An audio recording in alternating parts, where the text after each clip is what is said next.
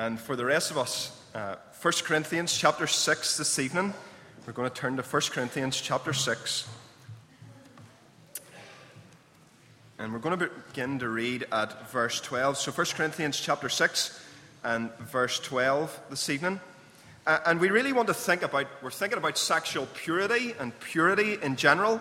And as we do that, we want to think about it through this lens. What does it mean to follow Jesus when it comes to sex? What does it mean to follow Jesus whenever it comes to sex? Now, if that word makes you feel a little bit uncomfortable, you may get used to it, because we're going to say it a lot this evening. And it's a good thing to be able to talk about these issues in church. Okay? So, 1 Corinthians chapter 6 and verse 12. This is God's word to us this evening. Everything is permissible for me, but not everything is beneficial. Everything is permissible for me, but I will not be mastered by anything. Food for the stomach and stomach for the food, but God will destroy them both. The body is not meant for sexual immorality, but for the Lord, and the Lord for the body. By his power, God raised the Lord from the dead, and he will raise us also. Do you not know that your bodies are members of Christ himself? Shall I then take the members of Christ and unite them with a prostitute? Never. Do you not know that he who unites himself with a prostitute is one with her in body? For it is said, the two will become one flesh. But he who unites himself to the Lord is one with him in spirit. Flee from sexual immorality. All other sins a man commits are outside his body, but he who sins sexually sins against his own body. Do you not know that your body is a temple of the Holy Spirit who is in you, whom you have received from God? You are not your own. You were bought at a price. Therefore, honor God with your body. Amen. And we thank God for his word to us. Let us just bow for a moment as we come to God's word here this evening and ask for his help. Father in heaven, we thank you so much for your word. We thank you that it is clear to us. Father, we thank you that you've revealed your heart to us. And we ask now, as we look at this, Father, that you would help us. For those here this evening who are broken and heavy laden and who have shame and guilt, Father, we pray that your Spirit would work powerfully. Father, lift our eyes to Jesus this evening, we pray. In his name, amen. Amen. So how can I be a disciple whenever it comes to sex? And as we approach this subject of sexual purity, it is not my aim here this evening to make anyone feel uncomfortable, but rather to start a conversation from a biblical perspective. We want to state that we have all fallen short, that we are all sinners in this regard. And I am aware that for most of us here this evening, sexual sin is a difficult topic to talk about. And for many, it can bring shame and guilt. It can bring deep pain to the surface again. But this evening, that is not my aim. Instead, in a world that is often motivated with sex and the desire to find fulfillment in it, it leaves many lives broken, empty, and feeling worthless. And we want to communicate here this evening a better way. The way that God directs us in his word, that he lays out for us. And Nigel started the conversation this morning as we looked at the seventh commandment and about marriage. And this evening we're going to think about purity. How does it relate to us as we think about purity? So here's the overview of where we're going to go this evening. We're going to think about being united to Christ, first of all. Theologically, what is going on with our bodies? And why is that important? Then we want to think, how can we live for Christ? And we're going to work through that and some of the practical outflowings of it. And then lastly, we're going to think about running back to Christ, how he died to save us from our sin. So first of all, we're going to think about the topic and the doctrine of being united to Christ. And I asked Nigel, would it be okay to use some Tupperware boxes to describe this evening? He said it would be more than fine. So, what does it mean? What does it mean to be united to Christ? Okay, this can be difficult for us, but I think it's really important for us because here this evening, this is Paul's logic. Paul's logic in 1 Corinthians starts, if you flip over just a few pages, to 1 Corinthians chapter 1 And in 1 Corinthians chapter 1 and verse 2, he talks about how we are sanctified in Christ Jesus and called to be holy. Okay, we are in Christ Jesus. Then in chapter 6, verse 11, where just before our reading started, that you were washed, you were sanctified, you were justified in the name of the Lord Jesus Christ and by the Spirit of our God. So Paul's logic here, he's trying to really force this idea, this doctrine that we are united to Christ. And whenever it comes to purity and sexual purity, he says to us that the doctrine of being united to Christ is vastly important. Not just in a spiritual sense, but also in a physical sense. This doctrine has great implications for us. So, Tupperware time, okay?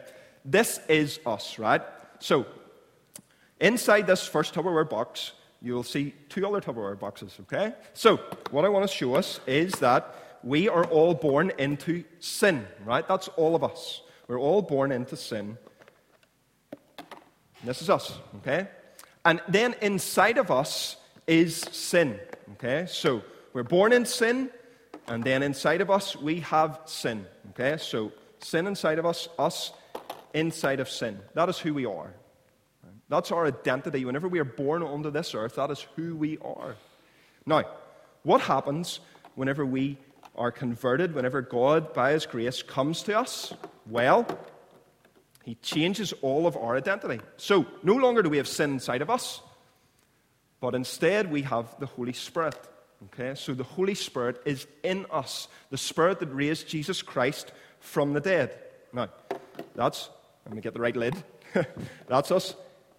Now, our identity has been changed, okay? So, we have now the Holy Spirit inside of us, and then He transports us not in sin any longer, but to be in Christ, right? So now we are transformed, we are changed, our identity is changed, we are found in Christ, okay? That is secure, it will not change. And then where is Christ to be found? Colossians chapter 3, verse 3 tells us that Christ is found in God. Okay? So now we're in God, in Christ, with the Holy Spirit inside of us. This is what it means to be united to Christ. Our identity is changed. We are hid in God, in Jesus, with the Holy Spirit inside of us. Okay? Everybody's with me, hopefully, so far, with our Tupperware demonstration. Okay? So, this is who we are. We are in God. We are changed. And then Paul starts to explain for this that this changes everything. We are united to Him. We cannot escape this as Christians. We are locked into this relationship with our Lord Jesus Christ. Nothing we can do can change this. We cannot escape this. There's no sin that we can commit that will change this. We are in Christ, and Christ is in us. So then, we'll work through this really quickly, the logic here of what Paul's trying to get at. So, into verse 12, just because something is legal doesn't mean that it's spiritually good. So it may be legal in this world, but that doesn't mean it's spiritually good, is his first point. And since the Lord honors you by having gave you a body, you honor the Lord, right? He's gave you your body. There's air in your lungs. It's His gift, so therefore you should honor Him. Verse 14, God raised Jesus, so you will also rise. Your body is important. This body that you inhabit will be changed, but it will be still your body. The body has significance. Verse 15, you're members of Christ's body. So you're not just isolated, but you're members. You're united to Christ. So if you go to a prostitute, you take Christ with you. Verse 16, there is much more to sex than skin-on-skin connection. It is a deep spiritual mystery, and it is a physical fact. So verses 17 and 18, if we're joined to Jesus, then we must not pursue the kind of sex that avoids commitment and intimacy and leaving us more lonely than ever. Sexual sins, Paul goes on to say here, are different than others. In sexual sin, we violate the sacredness of our bodies. These bodies were made for God. God gave us them. So we honor Him with our bodies. We can't live in whatever way we please. Why? Paul says, because God paid the highest price to purchase your body and soul. We're made up of two parts, to purchase our body and soul. And therefore, with our whole bodies, we should aim to please God. It is God who rules over our bodies. It is King Jesus who has the say over our bodies as disciples, and not us.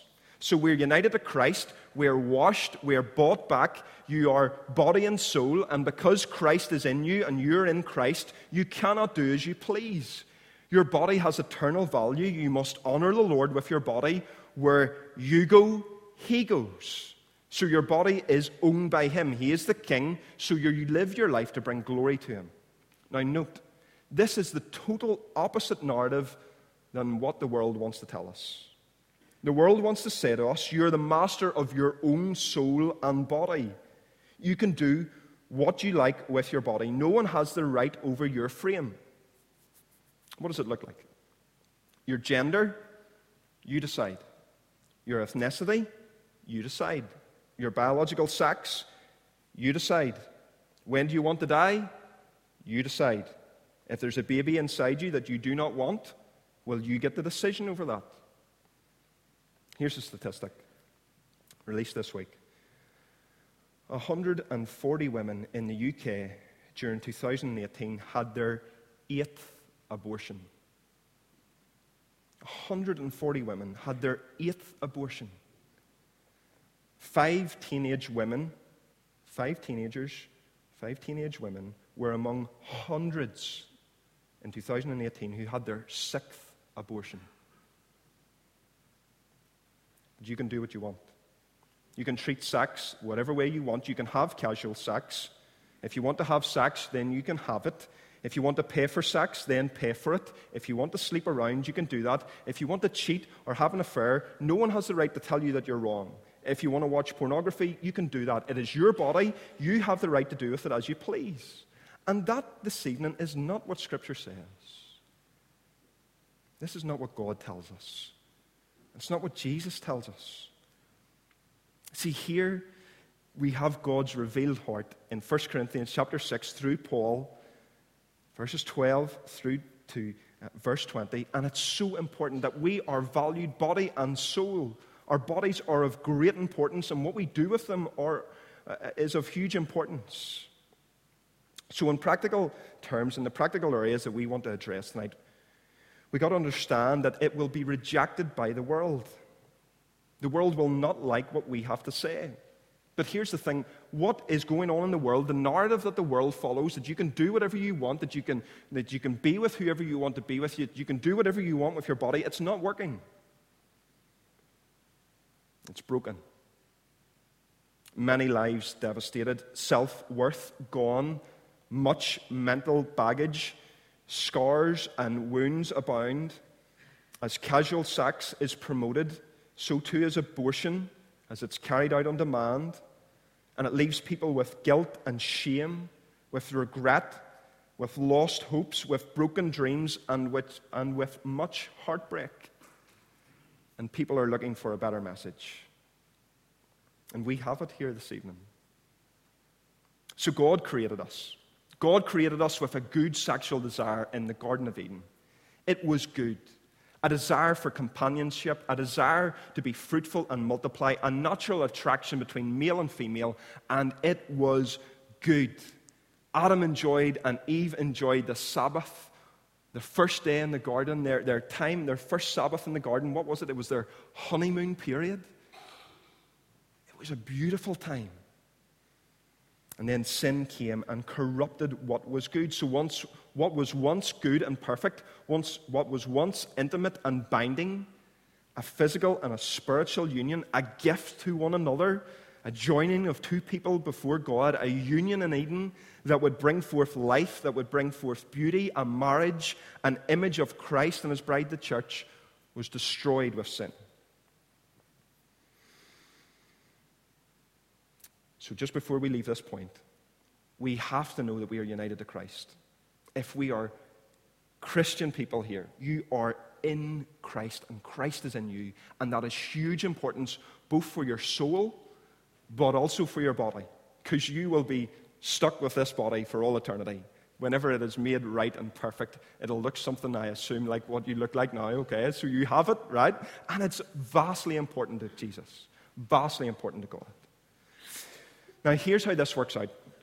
Pete shared this illustration with me from Glenn Scrivener, was using this illustration. Glenn said that a friend of his once committed adultery.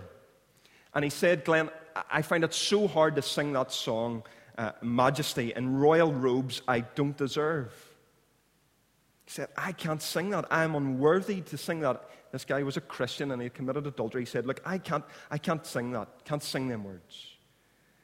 And Glenn said to him, friend, you didn't take Christ off whenever you committed adultery.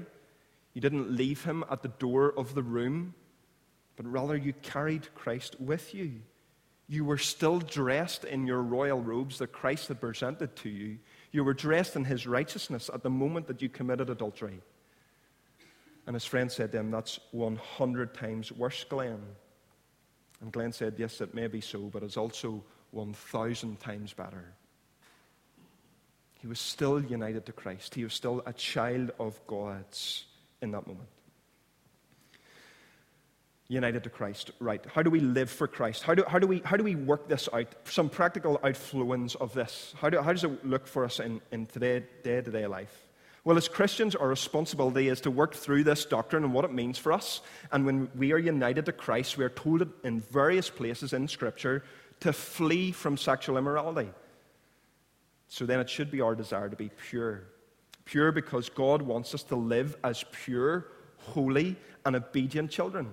He has told us that we are to express our sexual desires inside marriage and marriage alone, because it is the right and good and safe place where husband and wife, male and female, enjoy the coming together of one flesh in love. They make a commitment to one another. They give one another not only their words, but their whole body, an act that is to match their words. And they give themselves exclusively to one another, and they become the only legitimate sexual partner for each other. So sexual purity inside of marriage means sex is not abusive. Sex is about the other person. It is not a selfish commodity. And it is not to be used like a bargaining chip. It is not to be withheld or given like pocket money. In marriage, a healthy sex life is crucial. So couples, fight for intimacy with your husband or wife. Take time to spend time with one another. This is good. It is right. And a healthy sex life protects you against wandering eyes. But what about sexual purity outside of marriage? For those of us who are here this evening who are not yet married.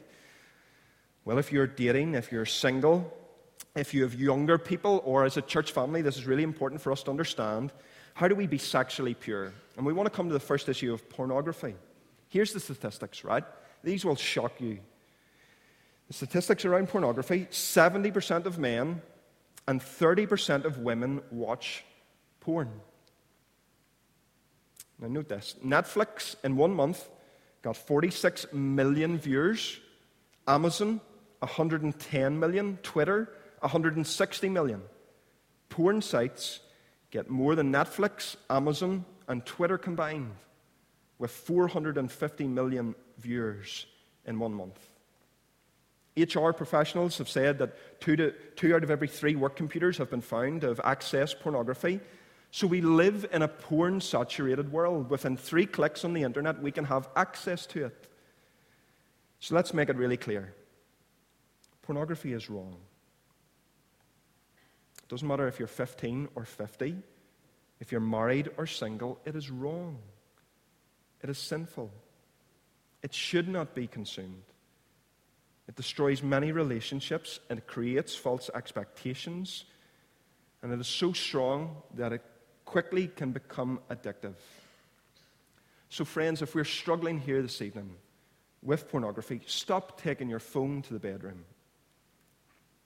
Stop trying to get alone time with you on a screen. Stop deleting your internet history as if it's okay. Brother or sister, you need to hear these words. Stop. Stop justifying it. Stop accommodating it. And if you can't do this alone, please speak to someone in the church. Speak to a brother or a sister in the Lord. Get them to help you with this, brother on brother, sister on sister. Draw alongside people.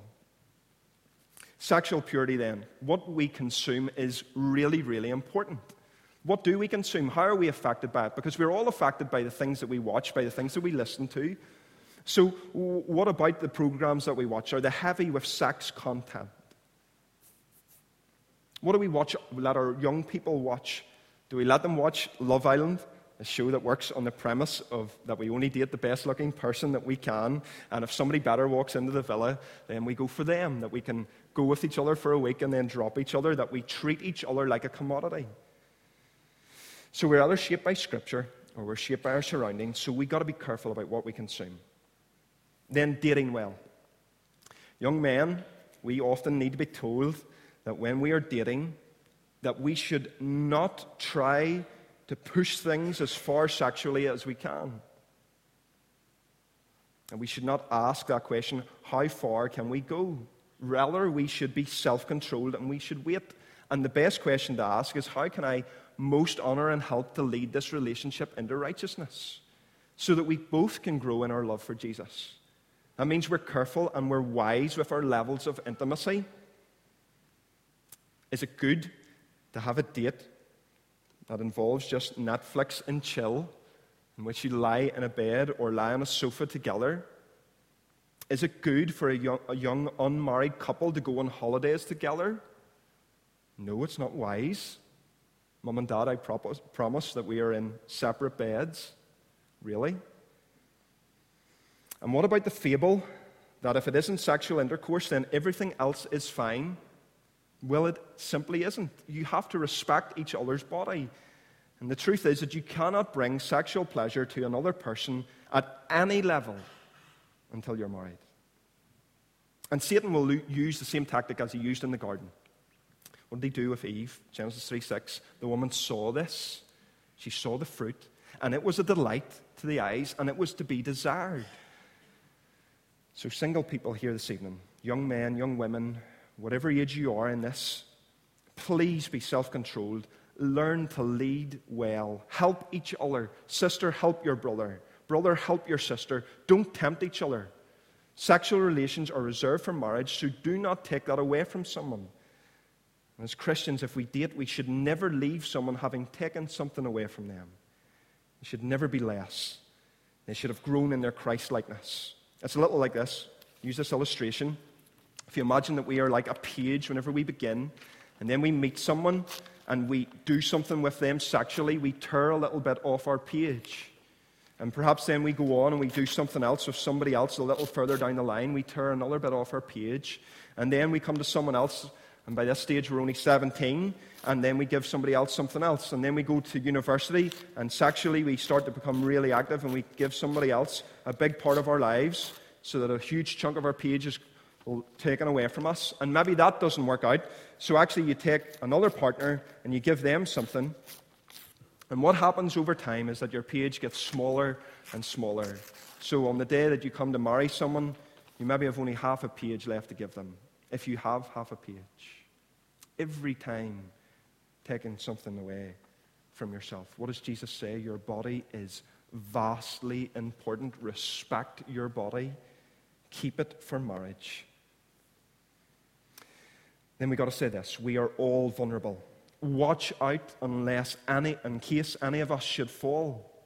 I think that in our world and in the social circles that we keep, this is one of the biggest tactics of the enemy. And he uses it to wreak devastation. It crumbles people, it destroys lives, and it shovels huge guilt upon us. Sexual sin. And why is that? Because often we don't talk about it. It's maybe acceptable to talk about it at a youth meeting. It's become more acceptable. But in church, we are deadly silent on this. Here's what J.C. Ryle says. The breach of the seventh commandment is the sin above all others. Hosea says it takes away our heart. It is the sin that leaves deeper scars upon the soul than any sin that a man can commit. It is the sin that slays its thousands in every age and has overthrown not a few of the saints of God in the past time. It is the sin that man dares to smile at and smooths over under names that will not give it its full proper place. Unsteadiness, wildness, irregularity. But it is the sin that the devil peculiarly rejoices over. We must watch. We must flee from sexual immorality. All of us, married and single here this evening, flee from sexual immorality. That's what Paul says here in verse 18, and we know it from Scripture. Flee it. So why are we doing different things to play with it? Why do we smile at it? Why do we try and dismiss it under other names? Why do we use Snapchat? If you're using Snapchat, why do we use it to be suggestive? Why are you texting that married person? Why are you having that conversation with somebody late at night that you know is not helpful? Why are you searching the sites that you search? Why are you looking at the person that you always look at in work? Why are you always trying to chat and flirt with the person who is in a relationship? Why are you letting your imagination run away to the places that it shouldn't about people? Why are you consumed with sexual desire? Do you feed it this evening? Listen, what does the Scripture say to us? It says, crucify it. Kill it. Run from it. Starve it. Strangle it. Don't let it have any air to breathe. Flee from it. And in this, we need to be accountable. Get someone who you trust, who is a Christian, and get alongside them and ask them to help you and to pray with you, to meet with you. So as we draw to a close, where do we go here? We're united to Christ. We're trying to live for Christ. We're trying to live for Jesus. Well, many of us have made a mistake. Many of us have messed up in this area. In fact, all of us, Jesus would tell us, in our hearts have committed adultery. We have lusted over someone. So what can we do this evening? Well, all that we can do is run to Jesus. This is how we sort out our mess, our sexual brokenness here this evening. We run to Jesus. So I know that if you're a young man in this room, and I'm saying that anybody under 40 is a young man, if you're a young man in this room and you're under the age of 40, it is almost a guaranteed certainty that you have watched pornography at some stage in your life. I know that there are people here tonight, and sexual sin has threatened to destroy your marriage. I know that there will be people here this evening who have been victims of sexual abuse. I know there will be people who have watched sexual sin destroy their parents' relationships. I know that there will be people here who don't feel, when we talk about sexual sin and purity, that you don't feel that you're worthy. In fact, you feel dirty and as dirty as coal, and you just wish that the sermon was over. I know that for some here tonight, you will feel like we have been picking an old scab and opening up an old wound. I know for some here tonight, purity will confront you, it will offend you, maybe even anger you because it confronts you in your sin. So for all who have messed up, for all who have been a victim, for all who have fallen short and fallen into sin, for those who are bearing an incredible weight of sexual sin and shame, know this, that Satan is trying to use guilt, he's trying to use shame to strip you of who you are and your identity. He wants to rob you of who you are, and he wants to make you feel totally unworthy. And what does Jesus have to say to us this evening? Jesus wants to tell us that, no, you're united to me, that you're my son and that you're my daughter. I'm your elder brother. Your Father in heaven has adopted you, that you have been justified by the blood of the cross, that you have been made pure, not because of your efforts, but because of my efforts. I am pure and spotless. Here are my clothes. And he gives them to us. What did Jesus say? He said, I didn't come into the world to condemn the world, but in order that the world might be saved through him.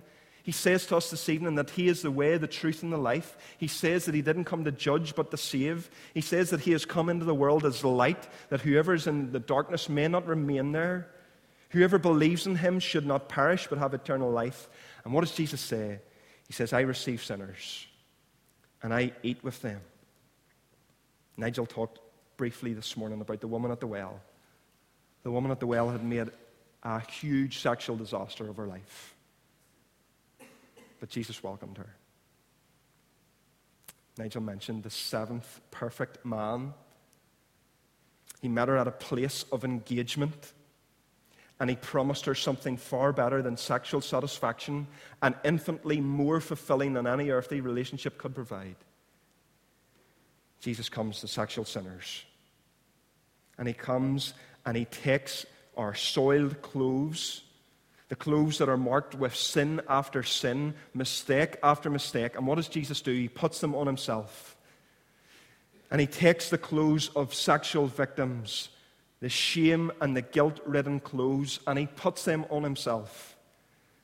And He takes dirty, filthy clothes of premarital sex, of pornography and the addiction to it, of lust and of adultery, of secret sin. And what does Jesus do? He puts them on Himself and He carries them to the cross. And when He's on the cross and He has them upon His shoulders, and His shoulders are stretched out across that piece of wood, what does He say to us? He says, I died for you.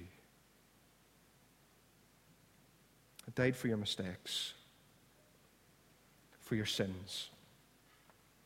And I have rose again. And as He rises again, what does He do? He takes His sparkling white clothes and He comes and He washes us, and then He clothes us in these clothes. You are in me now. You are spotless. Live your life to bring glory to me.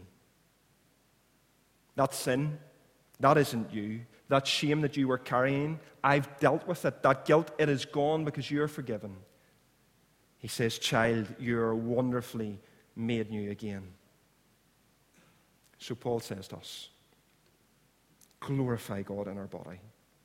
See, Jesus died and rose again to save us from our sin, to save your body and soul. That's why the resurrection is so important to us, because our bodies will one day rise again. They are redeemed and made perfect by Jesus. So what does it mean to follow Jesus when it comes to sex? I trust that we see here this evening that we are united to Him, which means we live for Him. And if we have messed up, we run to Him, living to glorify our King. Not our own, but His. For you have died, and your life is hidden with Christ in God. When Christ, who is your life, appears, then you also will appear with Him in glory. Colossians chapter 3, verse 4. Let us bow in prayer here for a moment.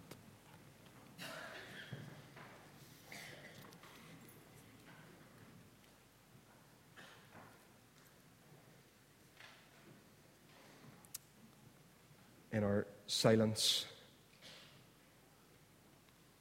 I want us to realize and to use this little moment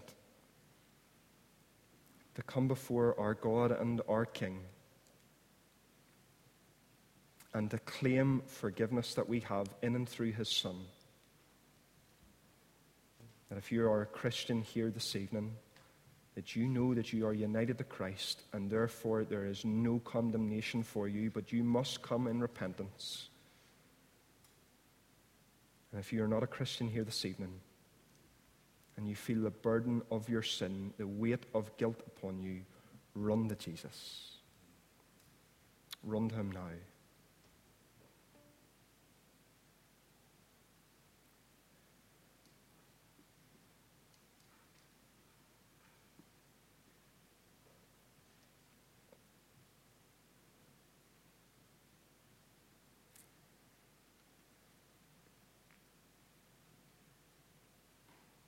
Father, we thank you that your arms are open wide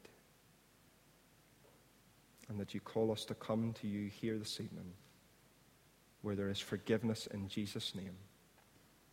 Father, help us to live for you with our bodies, that we would honor you, and that we would glorify you on this earth, in our marriages, in our singleness. Help us, we pray, by your Holy Spirit. In Jesus' name.